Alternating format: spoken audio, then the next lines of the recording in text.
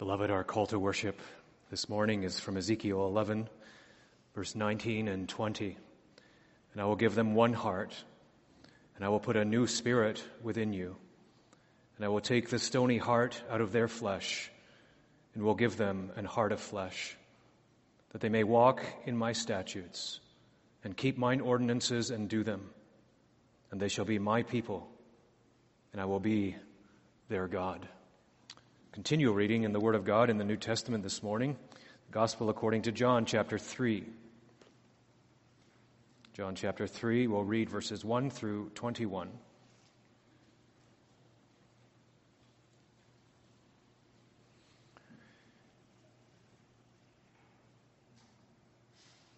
There was a man of the Pharisees named Nicodemus, a ruler of the Jews. The same came to Jesus by night and said unto him, Rabbi, we know that thou art a teacher come from God. For no man can do these miracles that thou doest, except God be with him. Jesus answered and said unto him, Verily, verily, I say unto thee, except a man be born again, he cannot see the kingdom of God. Nicodemus saith unto him, How can a man be born when he is old? Can he enter the second time into his mother's womb and be born? Jesus answered, Verily, verily, I say unto thee, except a man be born of water and of the Spirit, he cannot enter into the kingdom of God. That which is born of the flesh is flesh, and that which is born of the Spirit is spirit. Marvel not that I said unto thee, Ye must be born again. The wind bloweth where it listeth, and thou hearest the sound thereof, but canst not tell whence it cometh and whither it goeth. So is everyone that is born of the Spirit. Nicodemus answered and said unto him, How can these things be? Jesus answered and said unto him, Art thou a master of Israel, and knowest not these things? Verily, verily, I say unto thee, we speak that we do know, and testify that we have seen, and ye receive not our witness. If I have told you earthly things, and ye believe not, how shall ye believe if I tell you of heavenly things? And no man hath ascended up to heaven, but he that came down from heaven, even the Son of Man which is in heaven. And as Moses lifted up the serpent in the wilderness, even so must the Son of Man be lifted up, that whosoever believeth in him should not perish, but have eternal life. For God so loved the world, that he gave his only begotten Son, that whosoever believeth in him should not perish, but have everlasting life. For God sent not his Son into the world to condemn the world, but that the world through him might be saved. He that believeth on him is not condemned, but he that believeth not is condemned already, because he hath not believed in the name of the only begotten Son of God. And this is the condemnation, that light is come into the world, and men loved darkness rather than light, because their deeds were evil. For everyone that doeth evil hateth the light, neither cometh to the light, lest his deeds should be reproved. But he that doeth truth cometh to the light, that his deeds may be made manifest, that they are wrought in God. May God bless the reading of his holy, precious, and infallible word to our hearts. Beloved, our text for this morning is from John chapter 3. We'll consider verses 1 through 15, but I'd just like to read verse 3 and verse 5. Verse 3 and verse 5. Jesus answered and said unto him, Verily, verily, I say unto thee, except a man be born again, he cannot see the kingdom of God. Jesus answered, Verily, verily, I say unto thee, except a man be born of water and of the Spirit, he cannot enter into the kingdom of God. Together with that, we'll consider Lord's Day 3 of the Heidelberg Catechism, which you can find on page 29 in the back of the Psalters. Lord's Day 3, page 29 in the back of the Psalter. So last time we considered humanity in the court of God's justice. And we saw that there was no wiggle room before the bar of God's justice, that all of us have sinned. We've all come short of the glory of God. Lord's Day 3 continues and picks up this teaching of man's depravity and sin, highlighting creation, and then original sin, and then regeneration, our way out of this state before God. So question 6, did God then create man so wicked and perverse? By no means. But God created man good and after his own image, in true righteousness and holiness, that he might rightly know God, his Creator, heartily love him, and live with him in eternal happiness to glorify and praise him. Question 7. Whence then proceeds this depravity of human nature? From the fall and disobedience of our first parents, Adam and Eve, in paradise. Hence our nature has become so corrupt that we are all conceived and born in sin. Question 8. Are we then so corrupt that we are wholly incapable of doing any good and inclined to all wickedness? Indeed we are, except we are regenerated by the Spirit of God. Well, this Lord's Day is extremely important in the culture and day in which we live.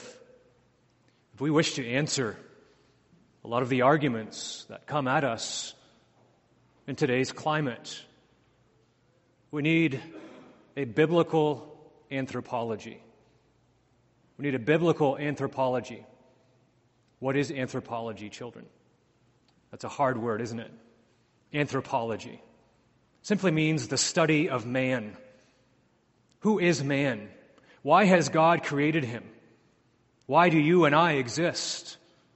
The study of man includes sin, how man has been incapacitated, how man is unable to seek God because of sin. And so we need a healthy, a biblical anthropology. The study of man that arises from the Scriptures, not just the philosophy of man. So if we want to answer critical race theory today, we need to have a biblical anthropology. We need to know that man was created in the image of God. We are all equal before God. Not one race is superior over another. Sin levels the playing field. We all stand in need of God's redemption through Jesus Christ. The same goes for the area of human sexuality. If we want to answer the challenges that we face in our culture on these points, we need a biblical anthropology. That God created man in his own image, male and female. Gender is binary, meaning there is only male and female. Biblical anthropology informs us that biology teaches us there is one man and one woman. And so this Lord's Day is extremely important to understand and to grasp. And we want to do that this morning through the lens of John 3 as Nicodemus comes to Jesus by night. Because not only is this Lord's Day important for the cultural issues that we face today, it's important for religious people as well. We are not off the hook when it comes to the impact of sin on our daily lives. Here is a man, Nicodemus. John describes him as a man of the Pharisees, a man who comes to Jesus by night, a learned man, a religious man. He too needed this teaching that is set forth in the Scriptures from Jesus' own mouth and summarized for us in Lord's Day 3. And so we've seen from Lord's Day 3 how man was created good and in God's image, true righteousness and holiness, to know God and to live for Him, to glorify Him, to love Him, and to serve Him. We've seen original sin. Everything that we do, everything that we think, everything that we feel in our hearts, desire in our hearts, is tainted by sin. We are conceived and born in sin. We call that original sin. And thirdly, we see from Lord's Day 3 the great necessity of humanity to be born again, if there's to be any hope for humanity. It lies in the powerful work of the Holy Spirit to make sinners alive unto God, to serve Him and to restore Him unto God, to that original purpose for which God created us. And so this morning I want to consider with you the new birth. The new birth. Its dire necessity. Secondly, its divine origin. And thirdly, its glorious possibility. Its dire necessity. Well, why do you and I need the new birth? Well, there are several reasons for it this morning. First of all, if we go back and consider how God created us. So man's creation implies that there is a dire necessity. We're living on this side of paradise. We're living on this side of Eden. What happened in Eden is foreign to us in terms of God's creation, how He created us, how He created man without sin. How man had this moral rectitude, how man was created upright in righteousness and holiness without knowing sin. Don't you long to know that? To know a day and a time where there'll be no more sin in your life. It's not something we're going to achieve on this side of glory. If you're a believer this morning, you're going to be fighting. You're going to be battling against sin, against the evil desires of our flesh, because we have fallen from that original state in which God has created us through Adam. That's implicit in what Jesus is teaching Nicodemus about the need for the new birth. The very fact that Jesus is teaching Nicodemus about the necessity of the new birth, or what we call regeneration, implies that there was something before from which man has fallen. And so we need to go back to the beginning. We need to go back to the very beginning to understand the doctrine of sin. In order to understand the doctrine of sin, we need to understand how God originally created us, what was before the fall. Man was created in God's image, answer 6 tells us. Man was created in righteousness. He was created in holiness. He was set apart by God from all of creation to live for God's glory and to commune with Him. Nicodemus would have known this. As a Pharisee, he was a man of the Scriptures, of the Old Testament Scriptures, learned in the Scriptures. In fact, Jesus rebukes Nicodemus in verse 10. He says, "Art thou a master or a teacher in Israel, and knowest not these things?" Nicodemus, are you a teacher, and do you not know the need for regeneration? Do you not know that God originally created man in righteousness and holiness?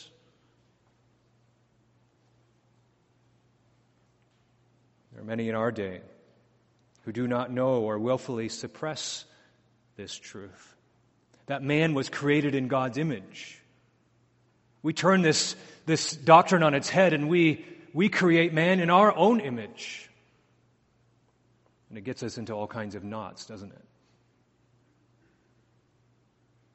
It's what we face today in our culture in critical race theory, of one race trying to assert dominance over another. We've seen that in the past, of course, in the history of our nation. Racism. Racism is sin. But now what we're seeing is reverse racism, of one race asserting itself over another. And race is really the wrong term to use, isn't it? Because we are all one race, a human race under God. We can speak of ethnicities, we can speak of skin color, but there is one race. And the reality that we face today is that it's a fallen human race. As long as time exists, there will be one race seeking to assert itself over another because of sin.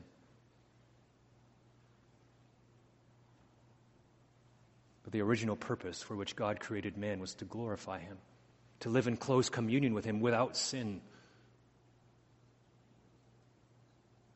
Speaks to us of the dire necessity to be born again, to be restored into that righteousness and holiness through the supernatural work of the Holy Spirit. So man's creation teaches us that we need the new birth. It teaches us from where we have fallen. That's why we sang Psalm 8 this morning.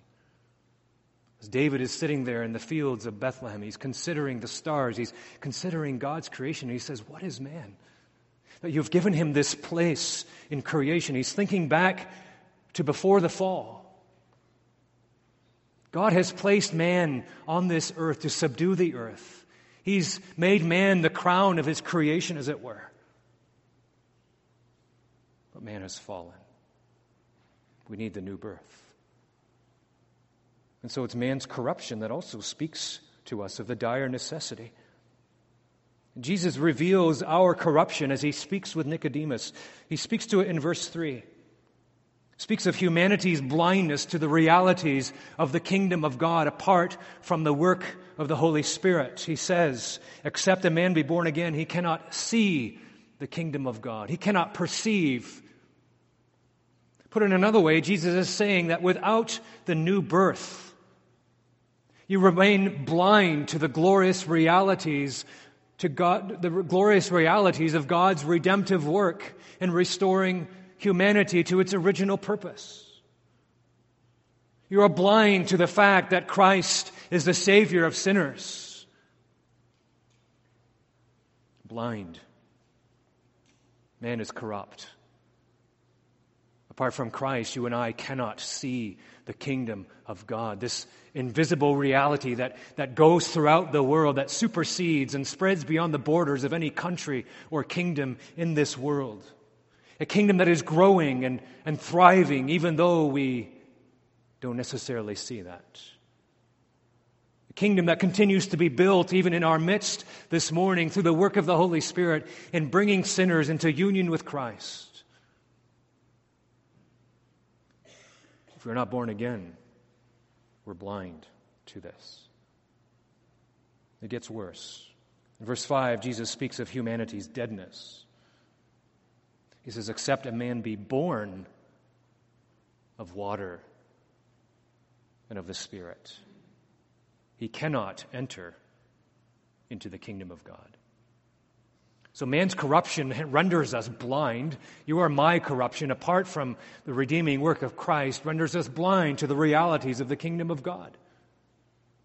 But our corruption also renders us dead apart from Christ's redeeming work from entering into the kingdom of God. Dead men can't walk, can they? Dead man can't enter through a door. That's what Jesus is saying here. Apart from the regenerating work of the Holy Spirit, we cannot enter the kingdom of God. Unless we are born again, implying that man is so corrupt that he's dead, that we stand in need of being born again by the Spirit. And because we are blind and because we are dead, we have hearts of unbelief. Hearts that suppress the truth of God. Children, remember that illustration that Mr. Bile used last Sunday night of the beach ball, of trying to push that beach ball under the water. That's who we are, apart from the regenerating work of the Holy Spirit. And Jesus addresses that when he says to Nicodemus in verse 12, if I've told you earthly things and you believe not, how shall you believe if I tell you of heavenly things? If Jesus' teaching is not believed by Nicodemus now, and Jesus is going to teach him deeper things, if Nicodemus doesn't believe the things that Jesus already taught him, how is he going to believe the deeper things of the realities of the kingdom of God? A heart of unbelief, The effects of the fall on the mind and on the heart and the will, its inability to believe the spiritual things of God. This is what Paul writes about, doesn't he? In 1 Corinthians 2:11.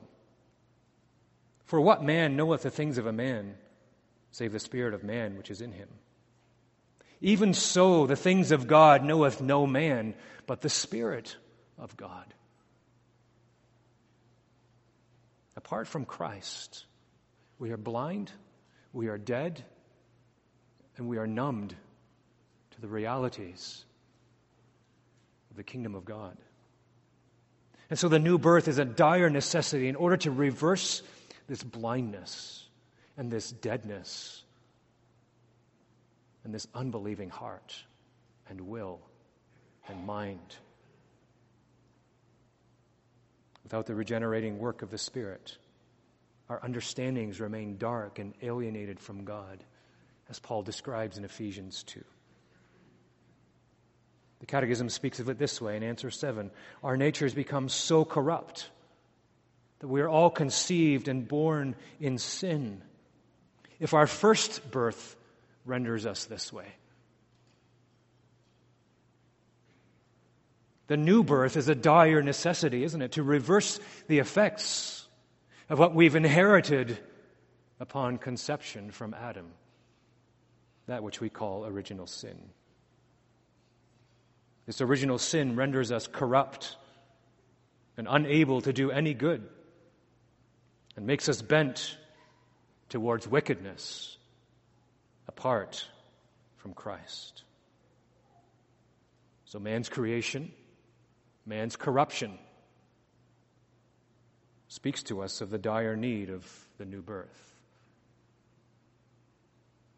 Perhaps we're thinking maybe man's contribution can help.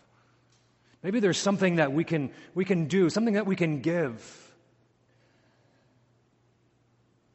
that will help us in order to come into the life that is in Christ. But as Jesus teaches Nicodemus, he points out that man is unable to contribute anything to his own rebirth. And we need to understand where Nicodemus is coming from. He's a Pharisee. The Pharisees were known for their legalism, man-made rules. They were experts in the law of God, and then they added all kinds of other layers to this law as a way of earning favor with God. They tithed all the herbs from their garden. They made rules, special rules for the Sabbath. You could only walk a certain number of paces on the Sabbath. You could do this but not do that on the Sabbath. Little rules hindering people from entering the kingdom of God. But they thought that their contribution in keeping these laws could earn their salvation. And so this is the context in which Nicodemus comes to Jesus, a Pharisee. But Jesus is speaking here to Nicodemus. He speaks in stark terms. He says, except a man be born again. Except a man be born of water and the Spirit. Ye must be born again. The word except there indicates that the new birth is exclusive. Except ye be born again. There's nothing that you can contribute. It sets aside all other human contributions to salvation, to regeneration. It cuts off any of man's contributions this morning, your and my contributions. Except a man be born again. Ye must be born again. In the Greek, that word must can be translated, it is necessary. It is necessary that ye be born again. And so the doctrine of regeneration, the work of the Holy Spirit, cuts off any of man's contribution. If we're blind and dead and unbelieving, how can we contribute to being brought into life?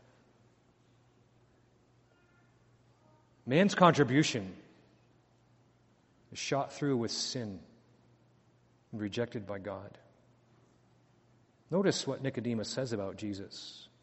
in verse 2. It's a confession of sorts. There is truth to what Nicodemus is saying, but that confession doesn't pass muster with Jesus. Nicodemus did rightly see something about Jesus that was unique. Listen to what he says. He says, "Rabbi, we know that thou art a teacher come from God. For no man can do these miracles that thou doest except God be with him." What did Nicodemus recognize about Jesus? He was a teacher. That's true. He came from God. That's true as well. God was with him, and that's true as well. But one vital link is missing in this confession, that Jesus is God. Do you remember that this is the very point that the Pharisees would come after Jesus for? The fact that he claimed he was one with the Father. Keep reading through the Gospel of John and you'll see that's the very point that they could not accept. That's the one thing Nicodemus did not confess here yet. Because we find him later in the Gospel of John, going with Joseph of Arimathea to bury Jesus. We trust that he had learned the realities of the new birth. But right now, as Jesus is speaking to him, I suppose that Nicodemus was closer to the kingdom of heaven than most other Pharisees. In his recognition of Jesus as a teacher come from God with divine origins.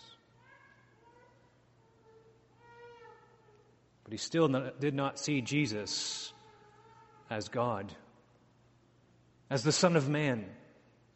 As Jesus speaks of himself in verse 13, a designation that Jesus gives to himself, speaking of his divinity, the Son of Man who had all authority in heaven and earth to teach the realities of which he spoke and to give the realities of which he spoke by his Holy Spirit. It's in response to Nicodemus's confession that Jesus says in verse 3, "Verily, verily, I say unto thee, except a man be born again, he cannot see the kingdom of God."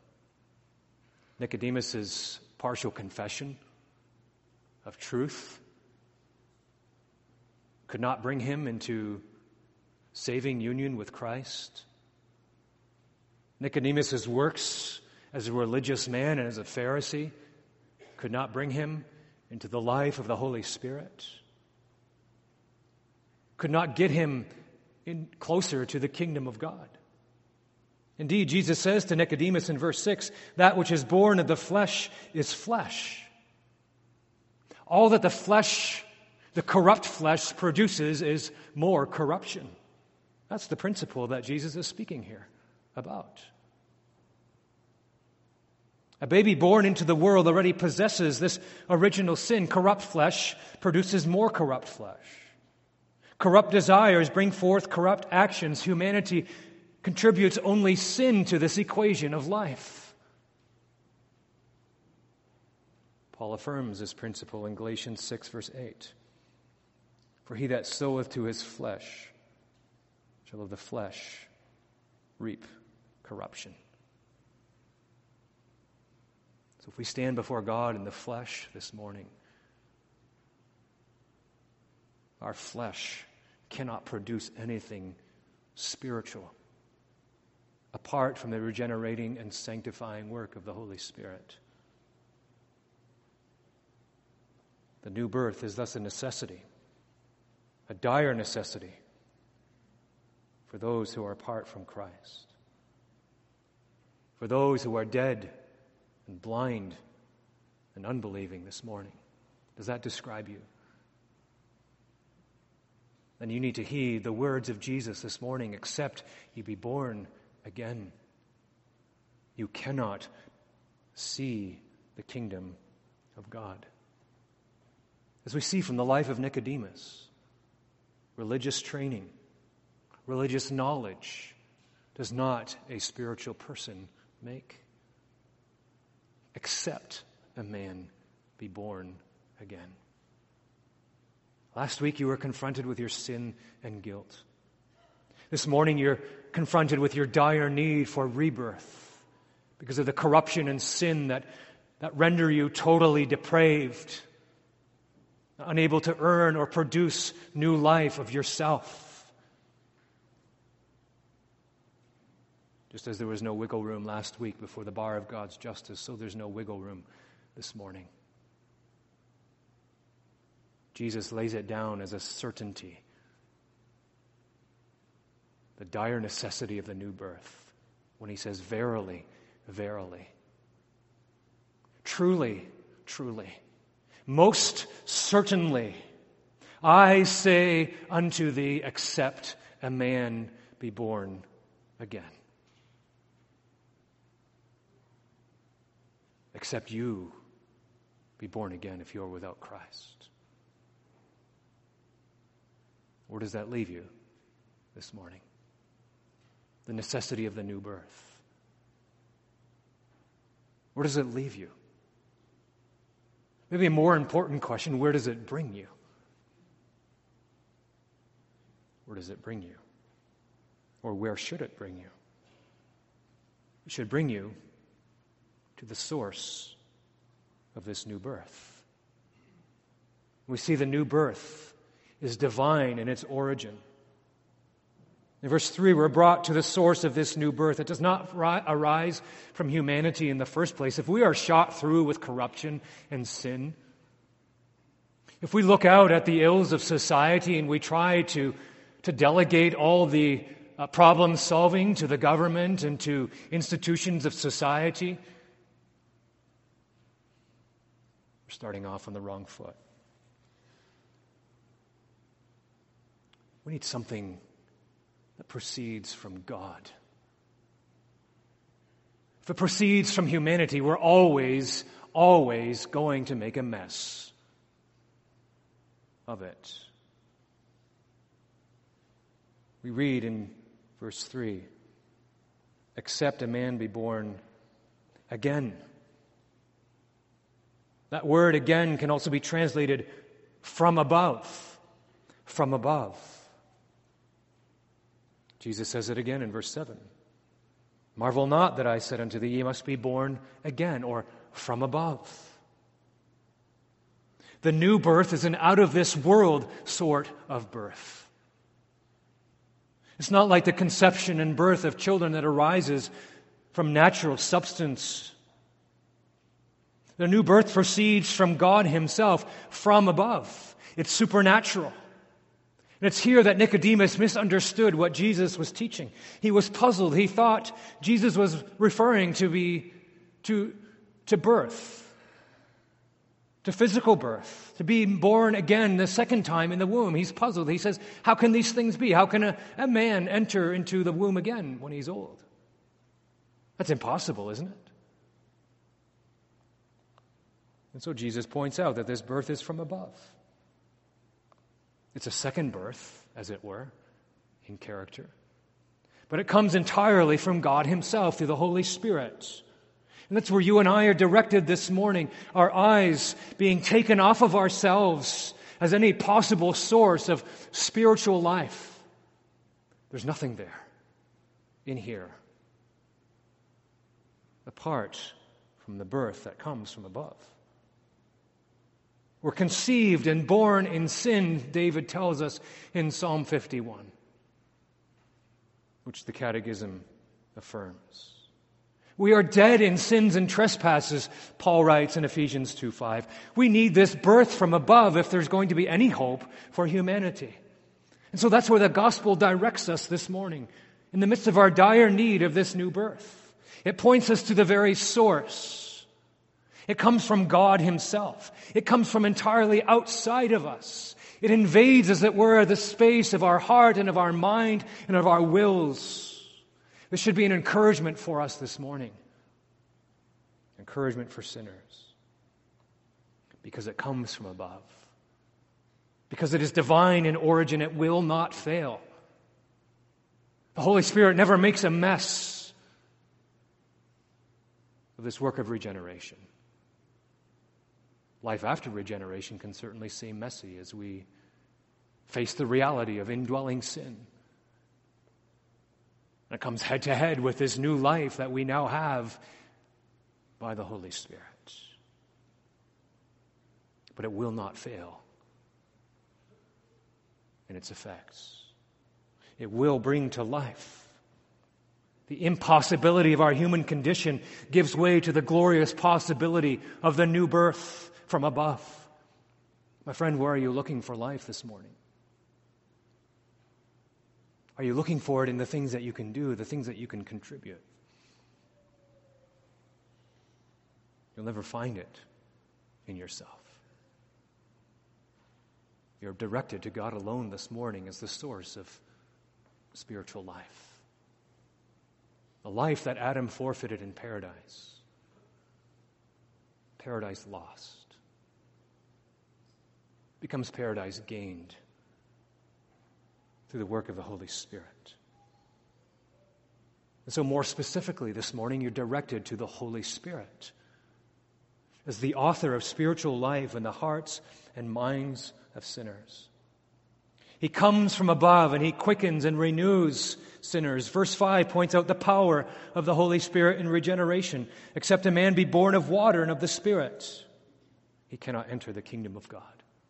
So what does the Holy Spirit do? The Holy Spirit comes, he invades the heart of a dead sinner, he makes them alive, and he makes them walk right into the kingdom of God. That's what the Holy Spirit does. In verse 6, Jesus points out that the Spirit is the author of this new birth. Remember, that which is of the flesh, that which is born of the flesh is flesh. That which is engendered by the flesh produces more corruption.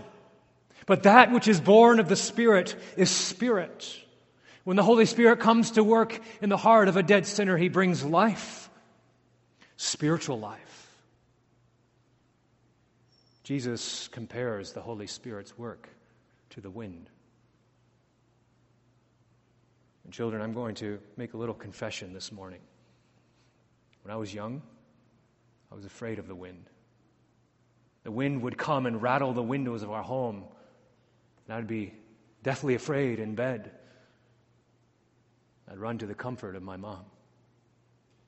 We know what the wind is, don't we? We know the power of the wind. We know how the wind can rattle the windows and shake the trees to and fro. But we don't know where the wind comes from. We can't see the wind. Well, we can know the effects of the wind. Several years ago, we had straight-line winds come through our neighborhood. We didn't know where they came from. We didn't know where they went, apart from the effects, from the broken tree limbs, from the broken homes, the devastation that it brought. Of course, the Holy Spirit doesn't bring devastation. It devastates our sin. But it brings new life, it brings wholeness, it brings peace. But the point is that we can't see the Holy Spirit. We don't know when he comes, we don't know where he comes. He comes sovereignly. And he makes alive by his power. He blows where he wants to. You remember the imagery of Ezekiel 36 and 37 as Ezekiel's prophesying to the dry bones. The dry bones come together. Sinews are attached to the bones, and then muscles, and then flesh. And Ezekiel has to prophesy to the wind, the same word for the word spirit, to the ruach, to the Spirit of God, to the Spirit of the Lord, and the Spirit of the Lord comes, and he blows upon those bodies, and there is life.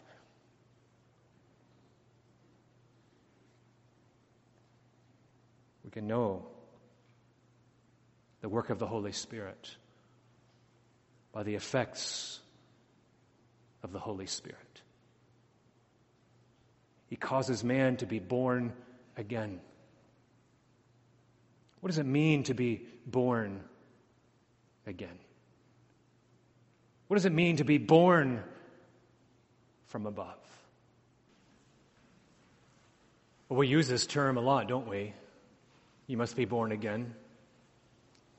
As we were setting up the new school, Grace Christian Academy, we emphasized the view of our children, that you children need to be born again.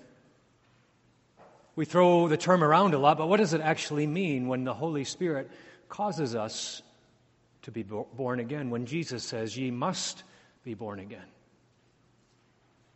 So when the Holy Spirit comes, what does he do? Well, I want to take you to one of our confessions. Not the Catechism, but the Canons of Dort this morning. The Canons of Dort summarize beautifully this phrase, this teaching of Jesus from John chapter 3. Turn with me to page 108 in the back of your Psalter, because this is important to understand. Head 3.4 of the Canons of Dort, Articles 11 through 13. Page 108. Article 11. But when God accomplishes his good pleasure in the elect, or works in them true conversion, he not only causes the gospel to be externally preached to them and powerfully illuminates their mind by his Holy Spirit, that they may rightly understand and discern the things of the Spirit of God. So in the first instance there, in the new birth, the Holy Spirit illumines the mind for a right understanding and discerning the things of the Spirit of God. That blindness is reversed that we saw in chapter 3. The emphasis is on the mind of man and how the Holy Spirit illuminates the mind and the understanding. Article 11 continues. But by the efficacy of the same regenerating Spirit, God pervades the inmost recesses of the mind, of the man. Listen to this carefully. He opens the closed and softens the hardened heart and circumcises, figuratively speaking or spiritually speaking, that which was uncircumcised, infuses new qualities into the will. Though heretofore dead, he quickens from being evil, disobedient, and refractory or hard. He renders it good, obedient, and pliable, able to be formed and shaped. That's what pliable means. So that's what God does to our wills when the Holy Spirit regenerates us. He actuates it. He brings it into life so that the will can act and believe. He strengthens it, that like a good tree it may bring forth the fruits of good actions. So this is the work of the heart and of the will. Opening, softening, circumcising, actuating, strengthening, making alive. The effects of new life, of spiritual life. This is what the Holy Spirit does in the work of regeneration. Listen to Article 12. And this is the regeneration so highly celebrated in Scripture and denominated a new creation, a resurrection from the dead, a making alive, which God works in us without our aid. So the work of the Holy Spirit is monergistic. That's a theological term for the one-sided work of the Holy Spirit. So regeneration is entirely from God, not man's side. Without our aid, monergistic, one-sided.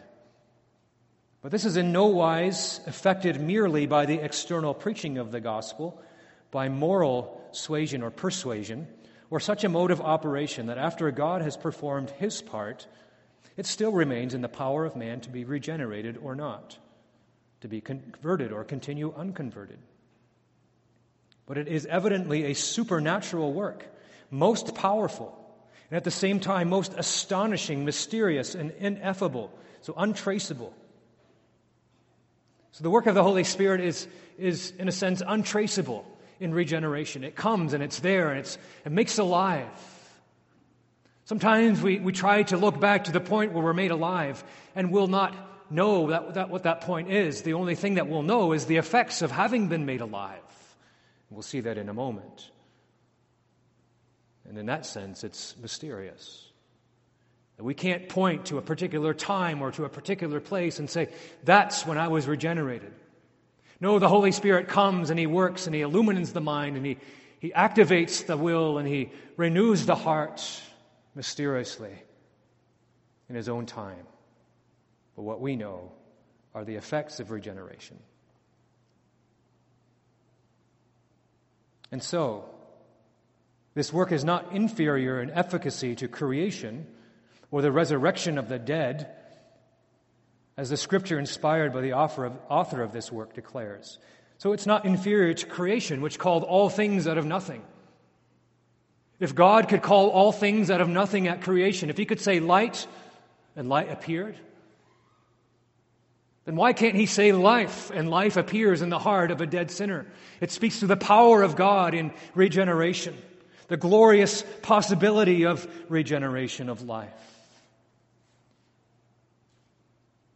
It's not inferior to the resurrection from the dead. If God raised His own Son from the dead by the power of the Holy Spirit, why can't He raise a dead sinner from death to life this morning? Article 12 continues.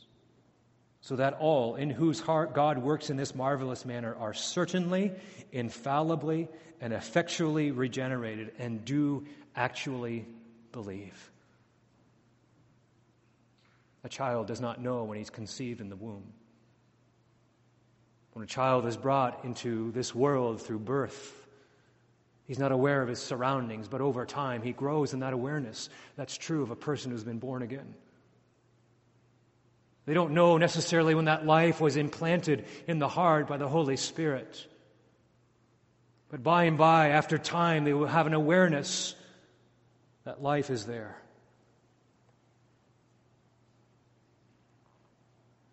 Becomes active.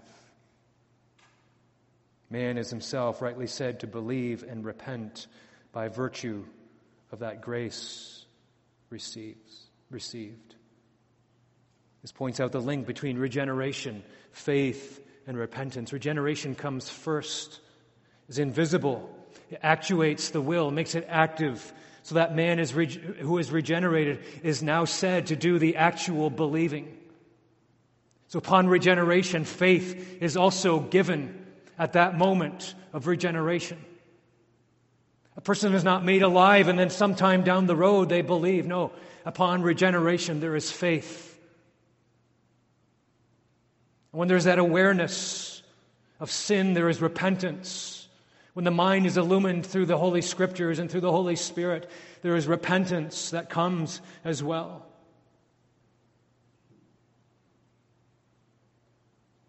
Article 13. The manner of this operation cannot be fully comprehended by believers in this life, notwithstanding which they rest satisfied with knowing and experiencing that by this grace of God they are enabled to believe with the heart and love their Savior. So what is one of the effects of the work of the Holy Spirit? So we find life in Christ. We go to Christ for life. We can't understand this doctrine fully. We can't understand the work of the Holy Spirit fully. We can describe it, what He does. We can know. We can rest satisfied, the canons say, with knowing and experiencing that by this grace of God they are enabled to believe with the heart and love their Savior. We can trust the Holy Spirit in His work of regeneration. We can look at the fruits of this regeneration, the birthmarks of grace, as it were. Namely, faith and love towards Christ.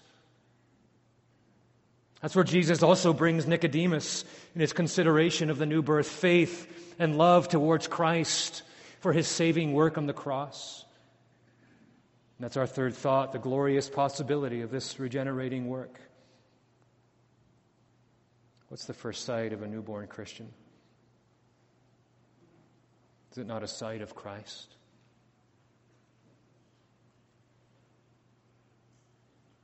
A sight of Christ brought home by the Holy Spirit. When before the senses were dull and even dead to Christ, but now alive to Christ and his need of Christ.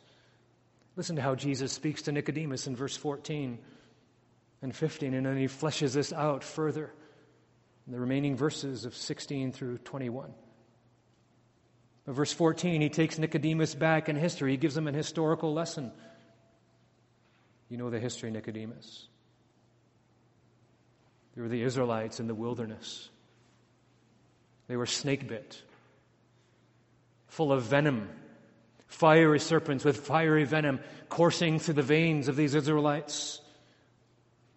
That venom is a picture of sin, isn't it? How it shoots through the entirety of man's human nature.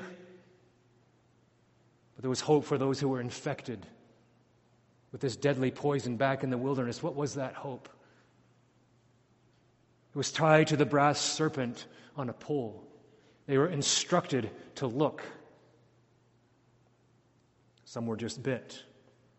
Maybe they were still strong. They didn't feel the effects of sin so greatly yet. But all they had to do was look and be spared. Some were so weak that all they could do was take a glimpse of the serpent. Before their eyes closed, they'd become unconscious. And what do we read of those who looked to the serpent when this venom was coursing through their veins? Numbers 21, verse 9. And Moses made a serpent of brass and put it on a pole. And it came to pass that if a serpent had bitten any man, when he beheld the serpent of brass, he lived. It was life for a look at the brass serpent. It doesn't say how they looked. It doesn't say how long they looked. It simply says when he beheld the serpent, he lived. There was life for a look. That's all. And then Jesus moves from that lesson of history to the present possibility of salvation for Nicodemus. He says to this Pharisee who comes to him by night, who makes a confession of Jesus as a teacher sent from God, the one who misunderstood what Jesus is teaching here, and yet has this necessity of the new birth brought upon him, upon his heart by Jesus.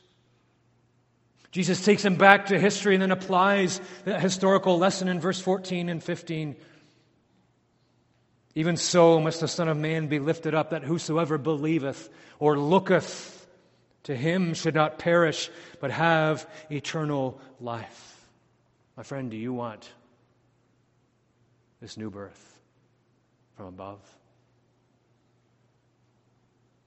Do you want life from the Spirit? It comes from God. It comes by looking to Christ, who was lifted up on the cross for sinners. What is the message this morning? Don't look inside yourself to see if there's something there in order to live. Look to the Son of Man who was lifted up on the cross and live. It's as easy as that. Don't complicate it. God's work is regeneration. Your responsibility this morning is to look. That's where Jesus brings Nicodemus. That's where he brings you and me this morning. And when you look, it's in the very looking that it's confirmed that you are indeed born again. Why? Because a blind man can't look. A dead man can't see. But when you see something of Christ for your own soul, in your own dire need, it's a birthmark of the work of the Holy Spirit, a birthmark of being a child of God. And so through the Word, the Spirit comes and bids you look to Christ, because that's where He draws sinners. As He illuminates the mind, as He softens the heart, as He actuates the will, He blows. He blows upon dead men and women and children and makes them alive in Christ and causes them to look to Christ. That is the glorious possibility of the new birth. A look, and there's life. Are you looking? Are you leaning upon God for life? Remember what Jesus says here. Whosoever believeth in Him should not perish, but have eternal life. When you believe in Christ, you have the life. The life that is in Christ. The life that the Holy Spirit works in the new birth. It's a dire necessity this morning for those outside of Christ. The glorious possibility is that it's found in Christ. As the Holy Spirit draws sinners there this morning. Amen. Let's pray. Lord, we thank Thee for Thy word. We thank Thee for the work of the Holy Spirit in regeneration and the new birth, that He does indeed illuminate the mind, soften the heart, and actuate the will so that we are not left neutral, but that we actually do the believing upon regeneration, that we actually do the repenting upon regeneration. And we thank Thee that where regeneration is, though we don't know when it came, we do know that where regeneration is, there is faith, there is believing, there is repentance and confession and turning from sin. Where there is regeneration, there is union with Christ. Where there is regeneration, there is justification. Where there is regeneration, there will be sanctification, gradually, but more and more clearly and progressively. Where there is regeneration, there will be perseverance, because that life will not ebb, but it will continue to grow stronger and stronger until the day of glorification. And where there is regeneration, there is assurance that we are Christ's. Where there is regeneration, we can look back in the rearview mirror of providence and see election. As Thou hast brought us through all these things, confirming them in our lives, we can look back and see that we are one of the chosen. That glorious reality flowing from the heart of God the Father and His love. We thank Thee, O God, for Thy salvation. The salvation which, in a sense, mystifies us and yet rejoices our hearts this morning.